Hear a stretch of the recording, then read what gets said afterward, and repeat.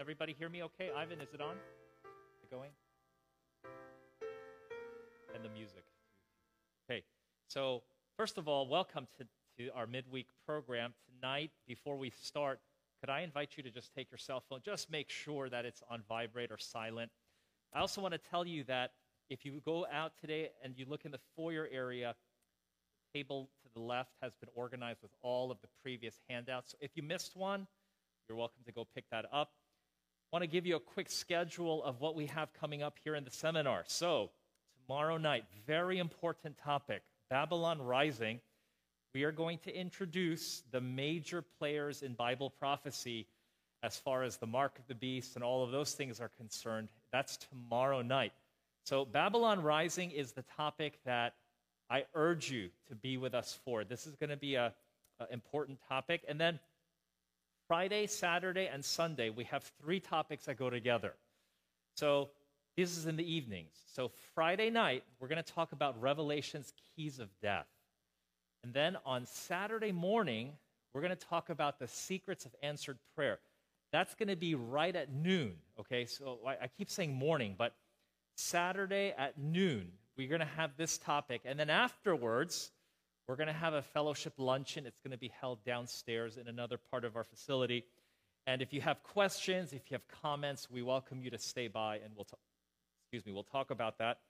Saturday night, hellfire. If God is a God of love, why does he allow suffering? And this topic is actually called God's strange act. So that's going to be Saturday night. And then on Sunday night, we're going to talk about the 1,000 years in the book of Revelation. Very important topic. I hope you can plan to be with us. As you can understand, some of these presentations require a little bit of background. So in case you're wondering, why would they talk about death in a prophecy seminar? Well, believe it or not, Revelation has quite some very important teachings on the subject of death. And so we're going to be looking at that in preparation for our study on Revelation chapter 20. Now, tonight's topic is called A River Runs Through It. But before we launch into this presentation, I want to welcome our group that's joining us there in Delaware County, Leah's group. We're so thankful that they've been with us tonight. And at the end of this presentation, we have something special that we want to share with you. But before we begin our topic tonight, I'm going to invite you to just bow your heads with me as we have a word of prayer. Father in heaven, this evening, as we open the Bible together, we pray that your Holy Spirit would be present. We ask for wisdom. We ask for guidance as we look at this topic in Scripture. For we ask these things in Jesus' name we pray. Amen. Now, the Bible says that when God made man, he placed him in a garden. And the Bible actually tells us that in this garden, he had given and provided everything that man needed in order to be happy. But there was something also very interesting about this location, because the Bible says that in Eden, and this is from Genesis chapter 2, verses 8 through 10, a river went out of Eden to water the garden, and from there it parted and became 4 riverheads. Now, notice that here at the very beginning of creation, the Bible describes a river that ultimately we're going to see again in Scripture at the very end, in fact. Come with me now to Revelation chapter 22, and notice the Bible says, he showed me a pure what? River of water of life, clear as crystal, proceeding from the throne of God and of the Lamb. And on the middle of the street and on either side of the river was there the tree of life, which bore 12 fruits, each tree yielding its fruit every month. The leaves of the tree were for the healing of the nations. Now, I want you to notice that the Bible describes a river at the very beginning in time at Eden. All the way at the end, the Bible describes a river again. But what's very interesting is that right there in the middle of the Bible, we find that there is the story of Jesus buying it all back. And I know you know this, but when Jesus died, there was a soldier that took a spear. This was common back then, to just check to make sure that they were dead. And so he pierced the side of Jesus. And as you know, 2 things came out. You remember that? Water and blood. You could say that right there in the middle of the Bible, another river gives us everything that God or man had lost at the beginning. and now it's restored because of the sacrifice that Jesus made. But tonight, I want us to look at something in the life of Jesus that is of importance to every believer. And so I want to read to you from the book of Matthew, chapter 3. And this is when Jesus came to John the Baptist, and notice what he said to him. Then Jesus came from Galilee to John at the Jordan to be baptized by him, and John tried to what?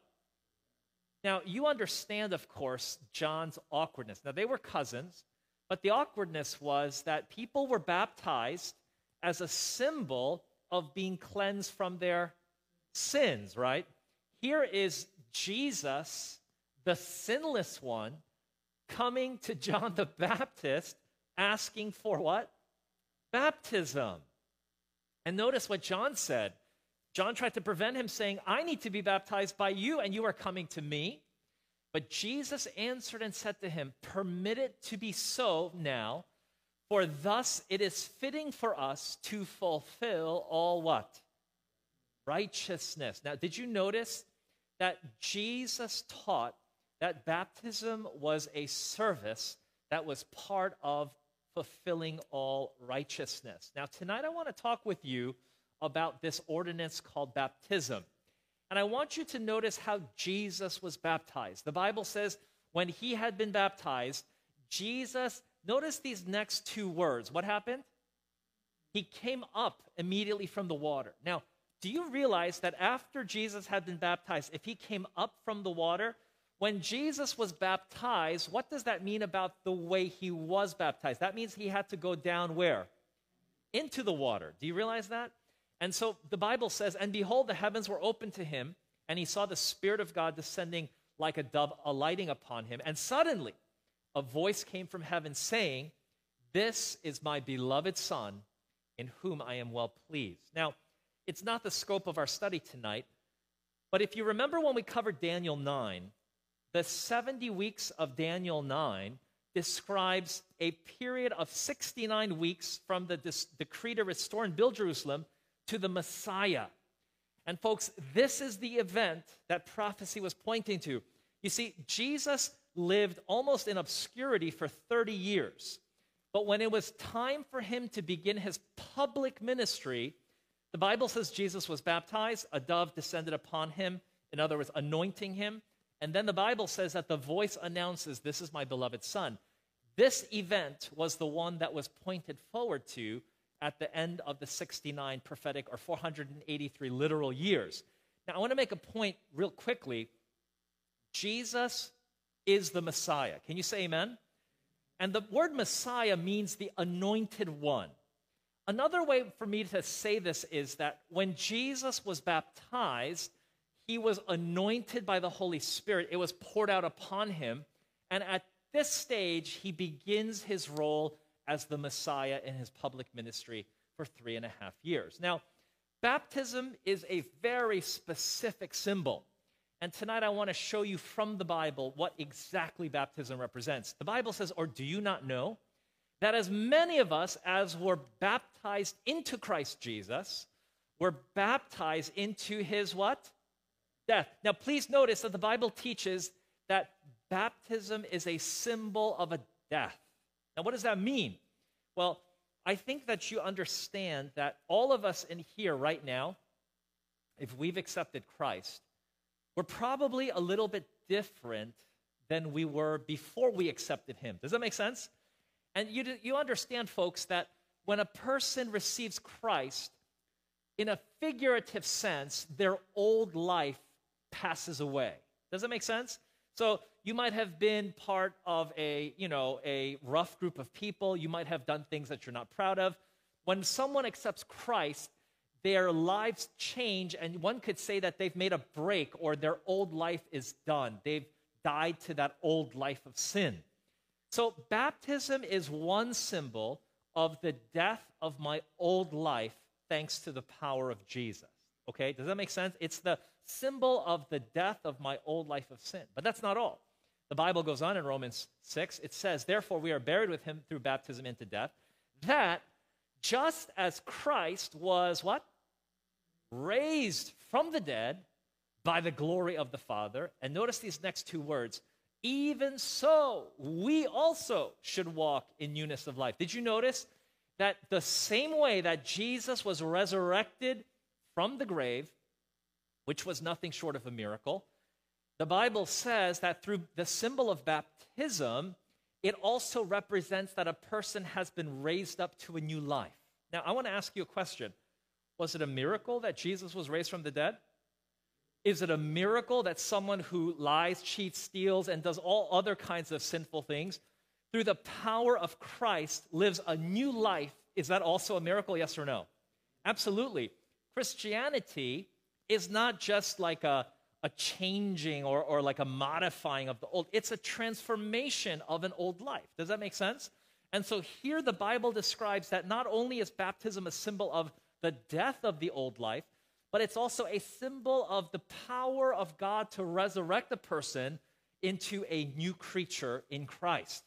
Then the Bible goes on to say, for if we have been united together in the likeness of his death, certainly we shall also be in the likeness of his resurrection. Knowing this, that our what? Old man is crucified with him, that the body of sin might be done away with, that we should no longer be slaves of sin. Now, I want to pause here for a moment. Did you know that the Native Americans who first occupied what we now call North America, they had a teaching, which is quite profound now that I think about it, that within every person there are two wolves. Have you ever heard of this parable? Like two wolves. And one wolf was good, one was bad. And the idea was that whichever wolf you feed more, when temptation comes, it will determine if you give into it or you overcome it. So the Bible says here that our old man is crucified with him. What is this old man that Paul is talking about? It's talking about our fleshly nature. Do you remember Jesus said to his disciples, the spirit is willing, but the flesh is weak. And, you know, when we go through the epistles of Paul, Paul calls it the old man versus the new man. And these different explanations are basically the same idea. In every one of us, we have two natures. How many did I say? Two. And so if we accept Christ, we become partakers of that divine nature. But each day, we are feeding one of these two natures.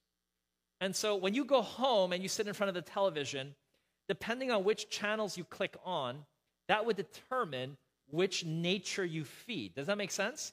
And then when temptation comes, depending on which one you fed more, that would determine if you overcome that temptation or if you give into it. Does that make sense? So here is Paul telling us a little bit about the experience of a person who has been resurrected to a new life and now finds that they can have strength to overcome the fleshly nature because they've crucified that fleshly nature through Christ. Now, tonight, I want to talk to you a little bit about the way that people are baptized. Did you know that in our world today, there are different methods? One of them is when you are immersed. What does immersed mean? It simply means that you go completely under the water. There's another form of baptism where they do that 3 times in the name of the Father, Son, and the Holy Ghost. There's another one where they sprinkle, very common today. There's one where they pour things on you. There's another that they use salt. There's some that sprinkle you with oil. There's even snow, wine. There's all these different forms of ways that people are baptized. But did you know that the Bible in Ephesians 4, verse 5, it says there's one Lord, one faith, and only one form of baptism. Tonight we're going to talk about that. And I want to give you a little illustration about that in the story of Cain and Abel. Now, I know you know that when God told Adam and Eve after they sinned, and then, of course, Cain and Abel, to bring a sacrifice, Abel followed God's instructions, and he brought exactly what God had said. He slew it as a symbol of faith in the coming Messiah. Of course, the Bible teaches without the shedding of blood, there is no remission of sin. So in a faint way, Abel was able to comprehend the symbolism of the sacrifice of the coming Messiah. But Cain, on the other hand, did something that was very different. Instead of bringing a sacrifice, Cain brought the product of his, you could say, his labors. So he brought his harvest. And some of you might be sitting here thinking, like, what's wrong with that? Well, for one thing, when God tells us to do something a certain way, does it make sense that it's important to obey how God has asked us to obey? Does that make sense? In other words, if I could rephrase this, Cain represents the Christians today that want to do what's called a tailor-made religion. In other words, they want it to fit them. And so instead of following what Jesus has said, they would rather make the Bible fit their own preconceived or their own desires. And so this is what the story of Cain and Abel, how it applies to us in our modern time. Because when we look at Scripture, there are a number of symbols that God has given us that are very specific. For example, when Jesus instituted the communion service, what two items did he tell them to use in the symbolism of his body, which was, and his blood, which was shed? What two symbols did he ask them to use? What two elements? Bread and wine, right? Now, I want you to think for a moment. If they decided to use like orange juice and spaghetti, would that have been the same? No, it wouldn't have been the same. Does it make sense that when Jesus said you have to use unleavened bread and you use wine, Jesus was telling them very specifically the symbolism which was to represent what he was about to do for them. Does that make sense? In the same way, when Jesus was baptized, notice that when Jesus came up immediately from the water, which intimates that when Jesus was baptized, how did he baptize? He was baptized where? In the water. He went down into the water. That's why when he was finished baptizing or finished being baptized, he came up out of the water. Now, do you realize that the original word that's translated into our English word baptism is actually the Greek word baptizo? And baptizo, it means to immerse. Like even that word is used in the vernacular to describe when they immerse a cloth in dye in order to make it have the color. Do you understand? So in other words, when they use this term to baptizo something, it's like when a textile merchant takes a cloth and he submerges it in the dye so that it becomes the same color. This is what the word baptizo in Greek actually means. Now let's look at a few other places where the term baptism is used to get clues about the method in which it was performed. John also was baptizing in Cana near to Salem because there was what? Now, I want you to think, let's use common sense. If you could just sprinkle people or use salt or wine or oil or any of the other myriads of methods by which people receive baptism, does it make sense that John wouldn't have needed to be near what kind of water? Much water. Did you notice that? Baptism, according to the Bible, it requires a person to be put underneath the water. Let me read you another example. This is from the book of Acts. And now as they went down the road, they came to some water. And the eunuch said, "See, here is water. What hinders me from being baptized?" Then Philip said, "If you believe with all your heart, you may." And he answered and said, "I believe that Jesus Christ is the Son of God." So he commanded the chariot to stand still. And both Philip and the eunuch went down into the where? Notice that the eunuch is being baptized. And as he's being baptized, Philip puts him into the water. And he baptized him. Now, I want you to know that when we talk about baptism, it has a very specific meaning, a symbolism. The Bible says, as many of you as have been baptized into Christ have put on what? Now, I want you to understand that when the Bible says you've put on Christ, this is a metaphor. It's simply saying that as many of you as have been baptized have become part of his body. Now, what does that mean? The body of Christ in the New Testament is a symbol for the church. You can read 1 Corinthians 12, and that's very clear in that chapter. The idea is that baptism is a means by which people become part of a church organization or a church body. And when we look at the Gospel of Matthew, in Matthew chapter 10, Jesus makes it clear that a service like baptism is in a way similar to a public declaration of faith. Because, baptism is a symbol that I have died to my old life of sin. I have been resurrected to a new life in Jesus. And in a way, it's as if now I am walking with Jesus and I am living through him. Ladies, if you're married, you understand that if a man proposed to you and said, I want to marry you, but I don't want anybody to know that we're getting married because my friends will make fun of me endlessly and I don't want that. So could we just get married in secret? You'll probably scratch your head and probably say this is not going to go the way that I think it is. Never mind. And this is the same thing with baptism. Baptism is simply a public declaration that I accept Jesus and I want people to know that I am following him. Now, why is it that today there are churches that don't even practice baptism by immersion anymore? Well, as you understood from our previous lectures, there was an era when Christianity became diluted through some pagan practices. This is one of them. For several centuries after the establishment of Christianity, baptism was usually conferred by what? Immersion, but since the 12th century. So this one took a little bit longer. The practice of baptism by infusion, that means sprinkling, has prevailed, as this manner is attended with less inconvenience than baptism by immersion. So let me just give you a little history, and we're going to address this a little bit later in more depth. During the period prior to the 12th century that's mentioned here, there was a period in Europe when there was largely one church that influenced religious matters. And in their influence, one of their teachings was, and infant mortality has really gone, the infant mortality rate has gone up, or do I say gone down? In other words, gone down, right? So children don't die as easily now as they did centuries ago. Does that make sense?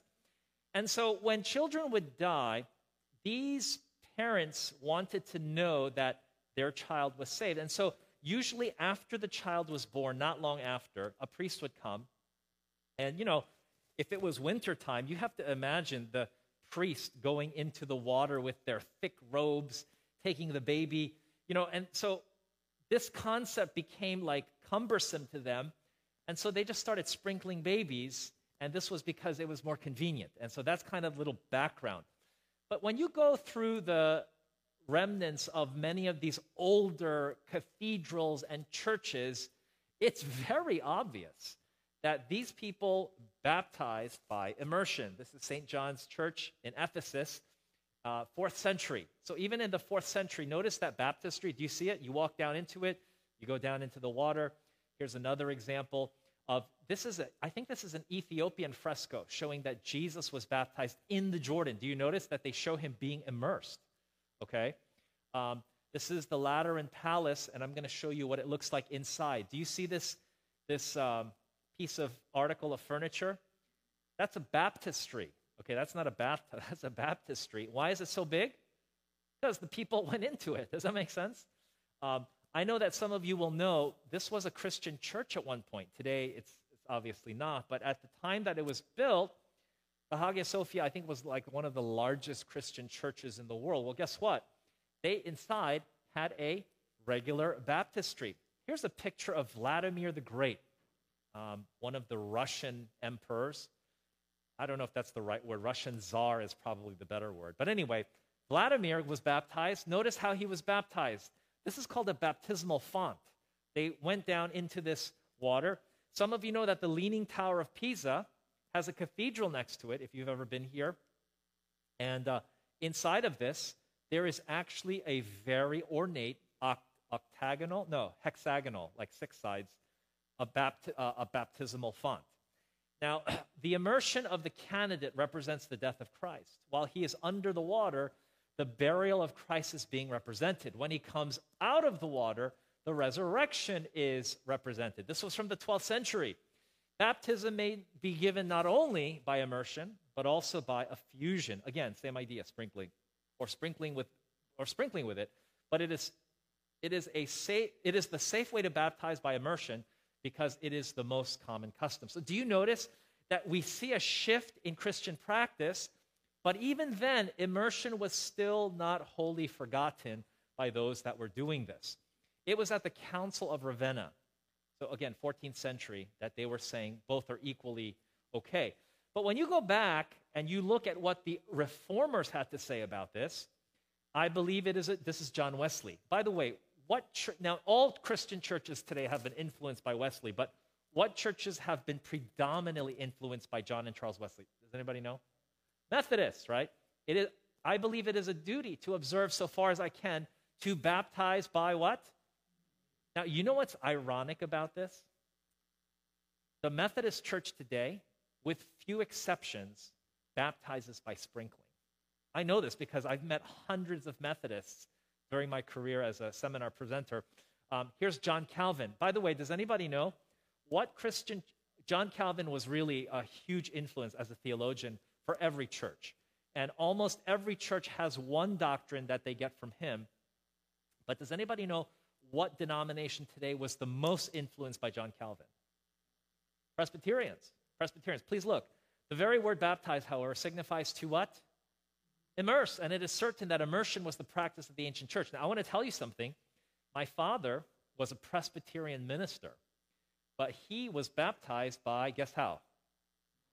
Sprinkling. It's ironic. This is Martin Luther. On this account, I could wish that such as are to be baptized should be completely what? Immersed. Now, if you are Lutheran, or if you have any Lutheran friends, you just ask them this question. In your church, when they baptize, how do they do it? He's going to tell you, they just sprinkle us. That's how the Lutheran Church does it even to this day. According to the meaning of the word and to the significance of the ordinance, as also without a doubt, it was instituted by Christ. When you're baptized, there are really 3 steps that are necessary before you're baptized. The first step is described in Acts chapter 2. Then Peter said unto them, do what? Repent and be what? Baptize every one of you in the name of Jesus Christ for the remission of sins. Now, I want to pause here. The Bible teaches that before you are baptized, you should first what? You have to repent. Now, I don't know if you realize that the word repent, I shouldn't say kind of, it's this idea. You know, you do a 180, okay? So does it make sense that before a person really takes this step, they should turn away from their old life of sin? If that's clear, can you say amen? So that's the first step. Before a person is baptized, they should repent of their old life of sin. Number 2, after they repent from their life of sin, they should believe the truth. Here's what the Bible says. Then said Paul, John verily baptized with the baptism of repentance, saying unto the people that they should what? Believe on him which should come after him, that is, on Christ Jesus. Now, the word believe, it doesn't just mean that you know it in your head. Does that make sense? That's not what the word believe means. The word believe actually means that you are so embracing this idea that you live it out in your life. I'm going to tell you a quick story very quickly.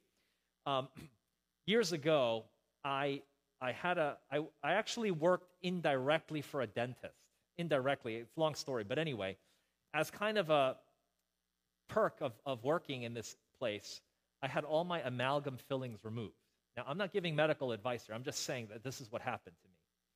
And so, you know, I had all of that removed, and then years later, I ended up in Canada. I was holding a seminar like this one, and I was sitting across from a dentist. And I was curious because I wanted to kind of pick his brain. So I said to him, sir, is it true that amalgam fillings are not healthy for you? And he said, I think they're fine. I mean, the ADA has done a number of studies. They've clipped the fingernails of people that have had mercury filling. It just gave me, you know, it was just giving me all of this information. So he had 2 sons. And I noticed that they were like 14 and 16. I said, Doc, do your kids get cavities? He said, they do. And I said, when your kids get cavities, what kind of fillings do you put in their mouth? And you know what he said? He said, I put amalgam fillings. I want to ask you a question. Did he believe that they were safe? How do I know? Because he did it. Does that make sense? You see, folks, if you really believe something, you will actually do it. Does that make sense? Like, if you believe that the seventh day is the Sabbath, how would you know? You would keep it. Does that make sense? So this is the same idea. When the Bible says that they should believe, it's not that they just know about it. It's that they are living it out in their lives. Does that make sense? So the third step is that you have to understand the truth. You have to be taught the truth and understand it. This is what Jesus said to his followers, his disciples. Go therefore and make disciples of all nations, baptizing them in the name of the Father and of the Son and of the Holy Spirit, teaching them to what? Observe all things that I have commanded you. Notice this. Jesus told his followers, his disciples, I want you to go everywhere. I want you to baptize people. But before you baptize them, I want you to teach them to observe the things that I've taught you. That's why it's important before a person's baptized. And I could be wrong, but in most churches, even in the Catholic Church, before they, get a member into membership, they do a catechism, right? They study with them. And that same catechism course extends to the Episcopal, the Lutheran, and the Anglican churches. They all use the same idea of a catechism. But the Baptist churches, the Methodist, Presbyterian, and the Church of Christ, and these other denominations, same idea. Before you get baptized as a symbol of your membership in that particular denomination, they usually go through a set of studies with you so that you have an understanding of how Jesus wants you to live. Does that make sense? And so this is what the Bible is telling us here. Now, let me back up here. Which of these three can a baby do? None. A baby doesn't know that he's doing anything wrong. A baby can't, demonstrate his belief. Why am I mentioning that? The Bible does not advocate infant baptism. And I know that for some people, this is going to be a surprise. If you were, baptized as a baby, if you were sprinkled, technically, you were dedicated. Like, Jesus, when he was a baby, he was brought to the temple and they prayed over him. There's nothing wrong with that.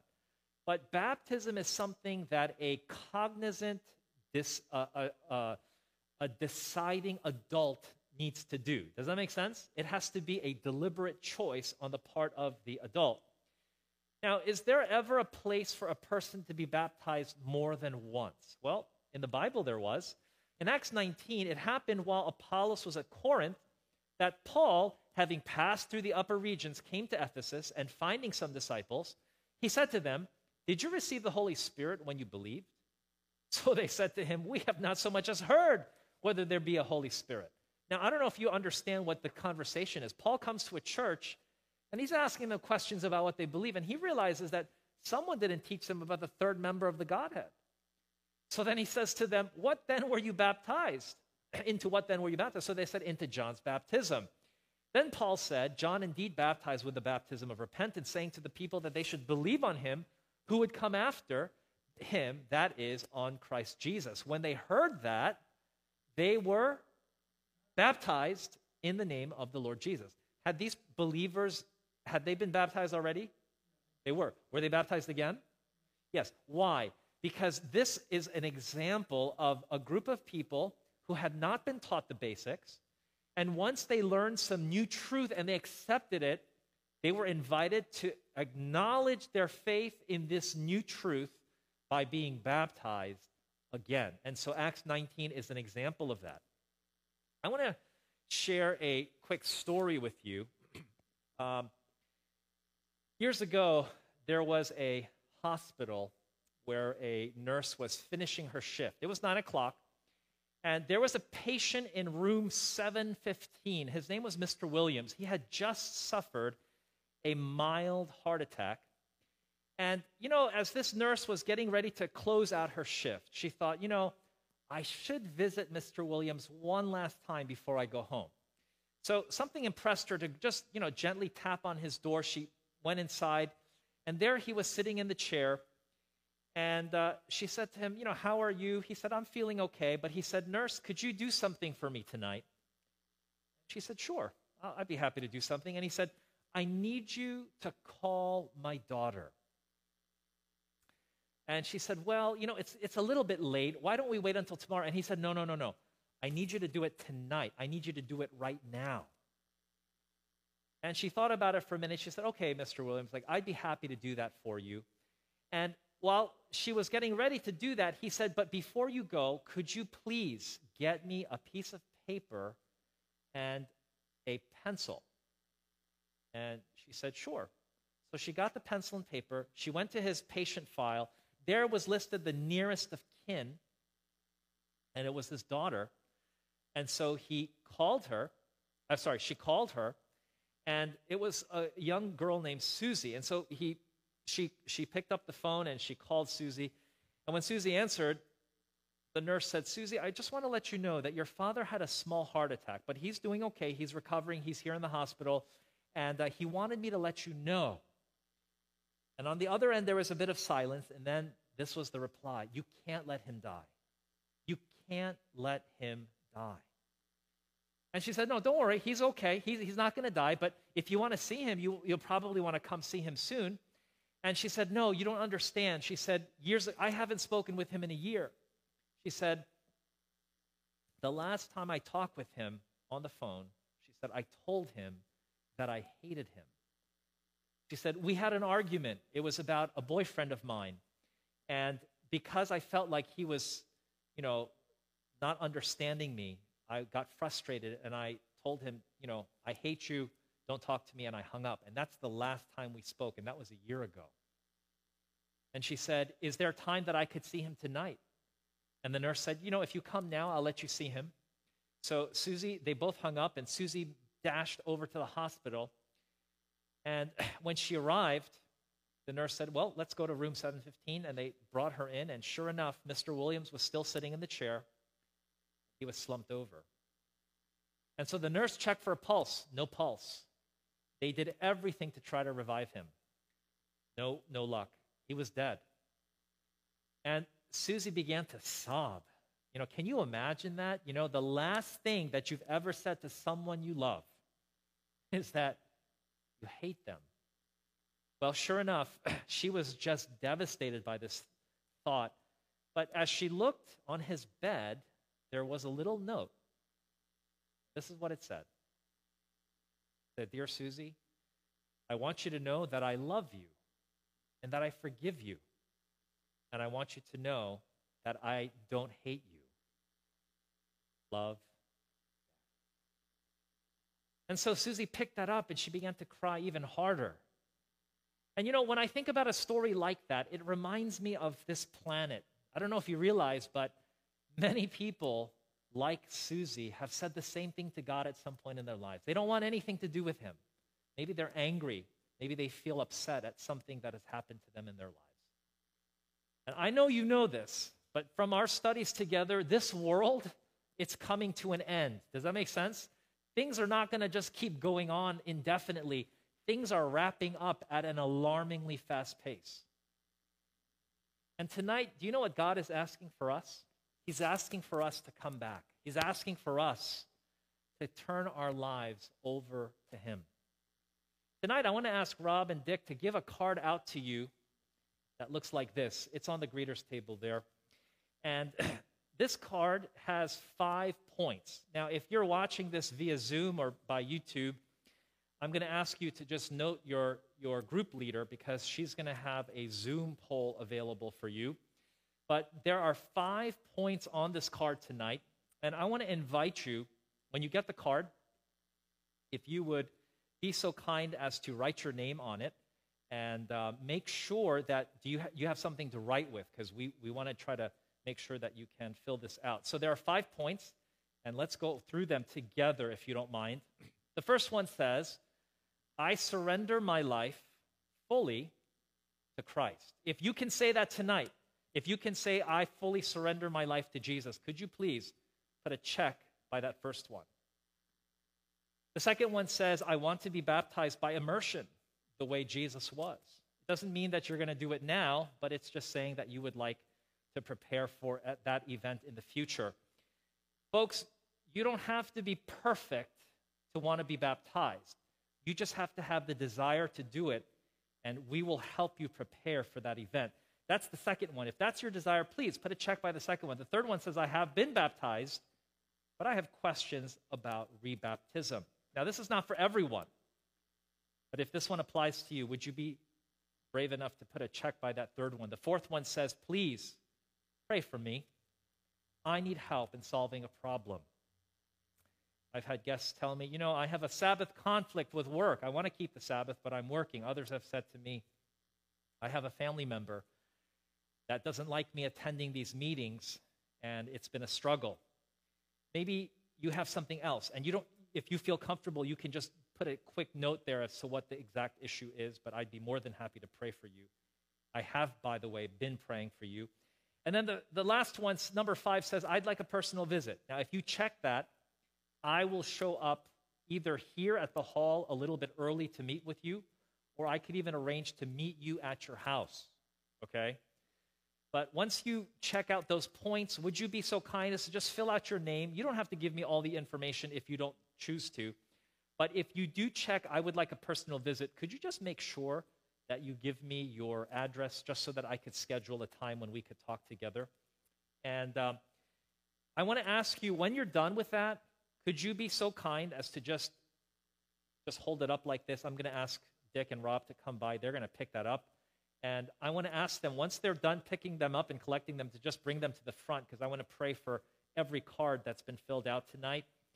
And folks, I understand that some of you are learning some new things, and I'm going to pray that God will continue to lead you, because you are not here by accident. Can you say amen to that? It's not by chance that you ended up here. And so God has a purpose. There is some reason why at this point in your life you find yourself in this Discovering Revelation seminar. When you're done with that, just hold it up. My associates, Rob and Dick, are going to come by. They'll pick that up from you. And you can just pass it into the center, and they'll come by and they'll pick that up. Thank you. So once we're done collecting those, I'm going to ask them to bring it up to me, and then I will have a prayer over them. And I think that's pretty much it. Is that everything? Is that all of them? Okay, we have one more. Okay, good. So, please, when you're done, could you just pass it in to one of those two men? And let's bow our heads as we close our topic tonight with a word of prayer. Father in heaven, I want to thank you for this opportunity to study the Bible together. It's my prayer tonight that every person in this room, even those watching, will have an opportunity to truly express their desire to follow Jesus and to fulfill all righteousness. Lord, we know that planet Earth is fast closing, that everything that we're seeing around us, signs in nature, signs in politics, signs just in every corner and every avenue, are just telling us that we are living in a spectacular time. But in the midst of all of the chaos, help us just to be faithful to Jesus.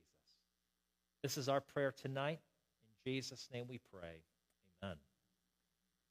Again, I want to thank you for joining us. Just a reminder, tomorrow night is a very important topic. Our topic is called Babylon Rising. Please plan to be with us.